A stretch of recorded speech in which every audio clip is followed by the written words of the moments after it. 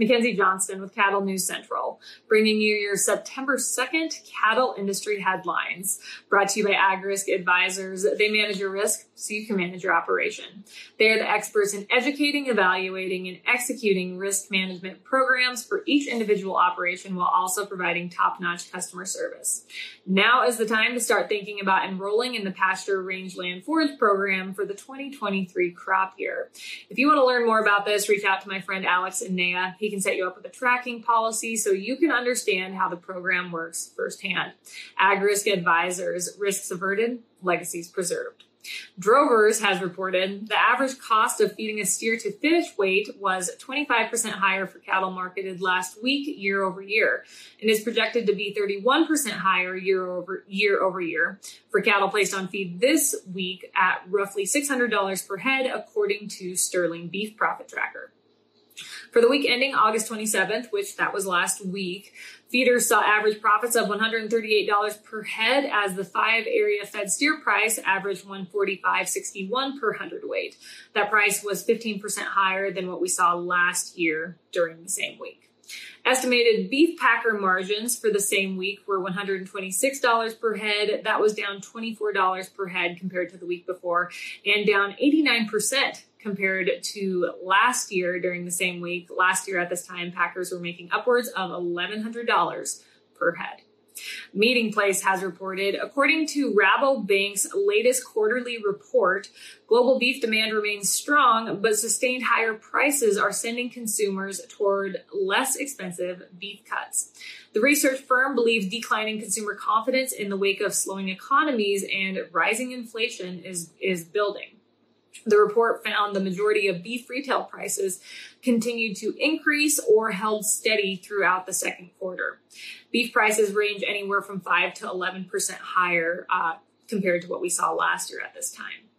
According to Rabobank, consumers are turning away from pricey cuts and expensive restaurants and instead are opting for ground beef and fast food options. Rabobank also reported on the outlook for cattle markets remaining favorable thanks to season conditions, specifically down in Australia and Brazil, and because of strong demand in U.S. markets. This update is also sponsored by Circle 5 Cow School. If you want to learn how to preg check your own cows or start AIing, Circle 5 Cow School is definitely the way to go. Almost every week, they are hosting classes somewhere between Texas and Tennessee. They do a fantastic job. A couple weeks from today, they're going to be down in Danville, Kentucky, hosting a school. If you were in that area, I encourage you to check it out. And if you just want to check out the rest of their schedule, head on over to www.circle5cowschool.com. That is the number 5 in there, or you can go ahead and just give them a follow on Facebook. Drovers has reported, as the whole cattle industry has been talking about for the past 2 days. On Wednesday, Walmart announced it will invest in Sustainable Beef LLC, the proposed $325 million beef processing facility slated to be built down in North Platte, Nebraska. The retail giant declined to disclose the specific amount of its investment. However, we do know that it will acquire a minority in the rancher-owned packing facility and have representation on Sustainable Beef's board. Additionally, the retailer will get the majority of beef produced at the facility. So this is not Walmart's first rodeo when it comes to partnering with producers. 3 years ago, the company announced a partnership with 44 farms to source high-quality Angus beef for about 500 of its stores down in the Southeast. Walmart's senior vice president said at the time of this partnership that the move was a step towards making the beef America eats better. Walmart wants to change the dynamics of the beef industry. Quite an interesting statement. The announcement on Wednesday puts the retail giant one step closer to changing those dynamics. Walmart said the partnership with Sustainable Beef helps supplement the current beef industry and provides additional opportunities for ranchers to increase their business.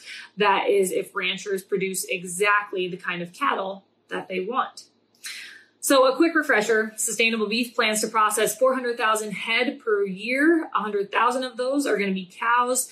The plant will employ 875 workers and is expected to generate 1,000 jobs in supporting businesses. So this is going to be great for North Platte. They need all the help they can get.